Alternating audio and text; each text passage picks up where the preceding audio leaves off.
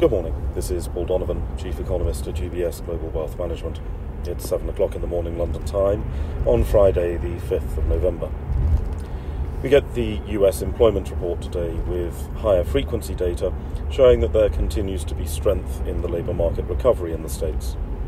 Look for probably positive revisions to past numbers, as that's been something of a trend of late.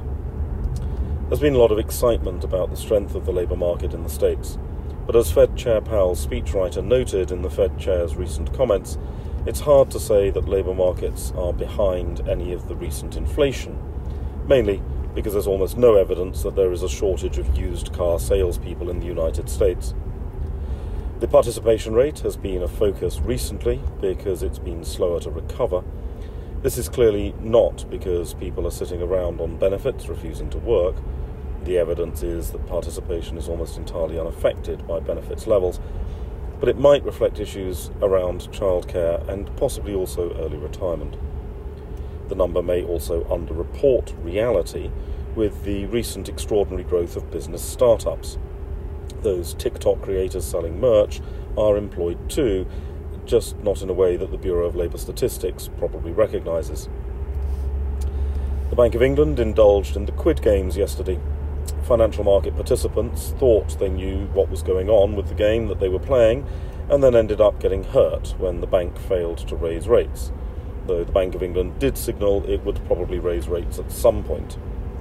In theory, a UK rate hike could happen this year. The reality is more likely to push it into 2022. The event doesn't really have to be having a great deal of economic significance, but it is overall perhaps a timely reminder that when policy is made by a committee, it is perhaps unwise to extrapolate a few comments from some members into an absolute certainty.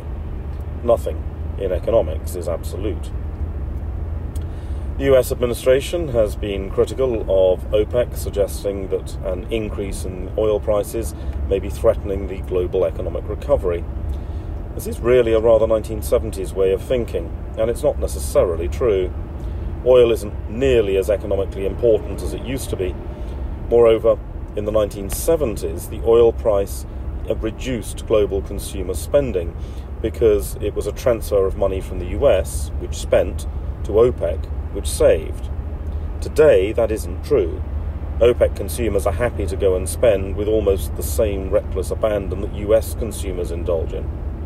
Of course, politically the oil price matters in the States because US consumers get upset every time they fill up the family fleet of sports utility vehicles with fuel, and higher oil prices represent a shift in the composition of global consumption. The US administration has been muttering darkly about using all tools at its disposal to lower the oil price. Elsewhere on the data calendar, there are some industrial production data from France, Spain and Germany. It is worth noting in passing, at least, as global manufacturing continues to churn out products at near record levels. Euro area retail sales are perhaps a little less exciting, but they are covering a period when Europe was more or less open after the pandemic and should reflect Europeans putting their savings to work in the economy. That's all for today. Have a good day. UBS Chief Investment Office's investment views are prepared and published by the global wealth management business of UBS AG or its affiliate, UBS. This material has no regard to the specific investment objectives, financial situation, or particular needs of any specific recipient and is published for informational purposes only. As a firm providing wealth management services to clients globally, UBS AG and its subsidiaries offer both investment advisory services and brokerage services. Investment advisory services and brokerage services are separate and distinct, differ in material ways, and are governed by different laws and separate arrangements. In the USA, UBS Financial Services Inc. is a subsidiary of UBS AG and a member of FINRA SIPC. For information, please visit our website at ubs.com/working with us. For a full legal disclaimer applicable to the independent investment views produced by UBS, please visit our website at ubs.com/CIO-disclaimer.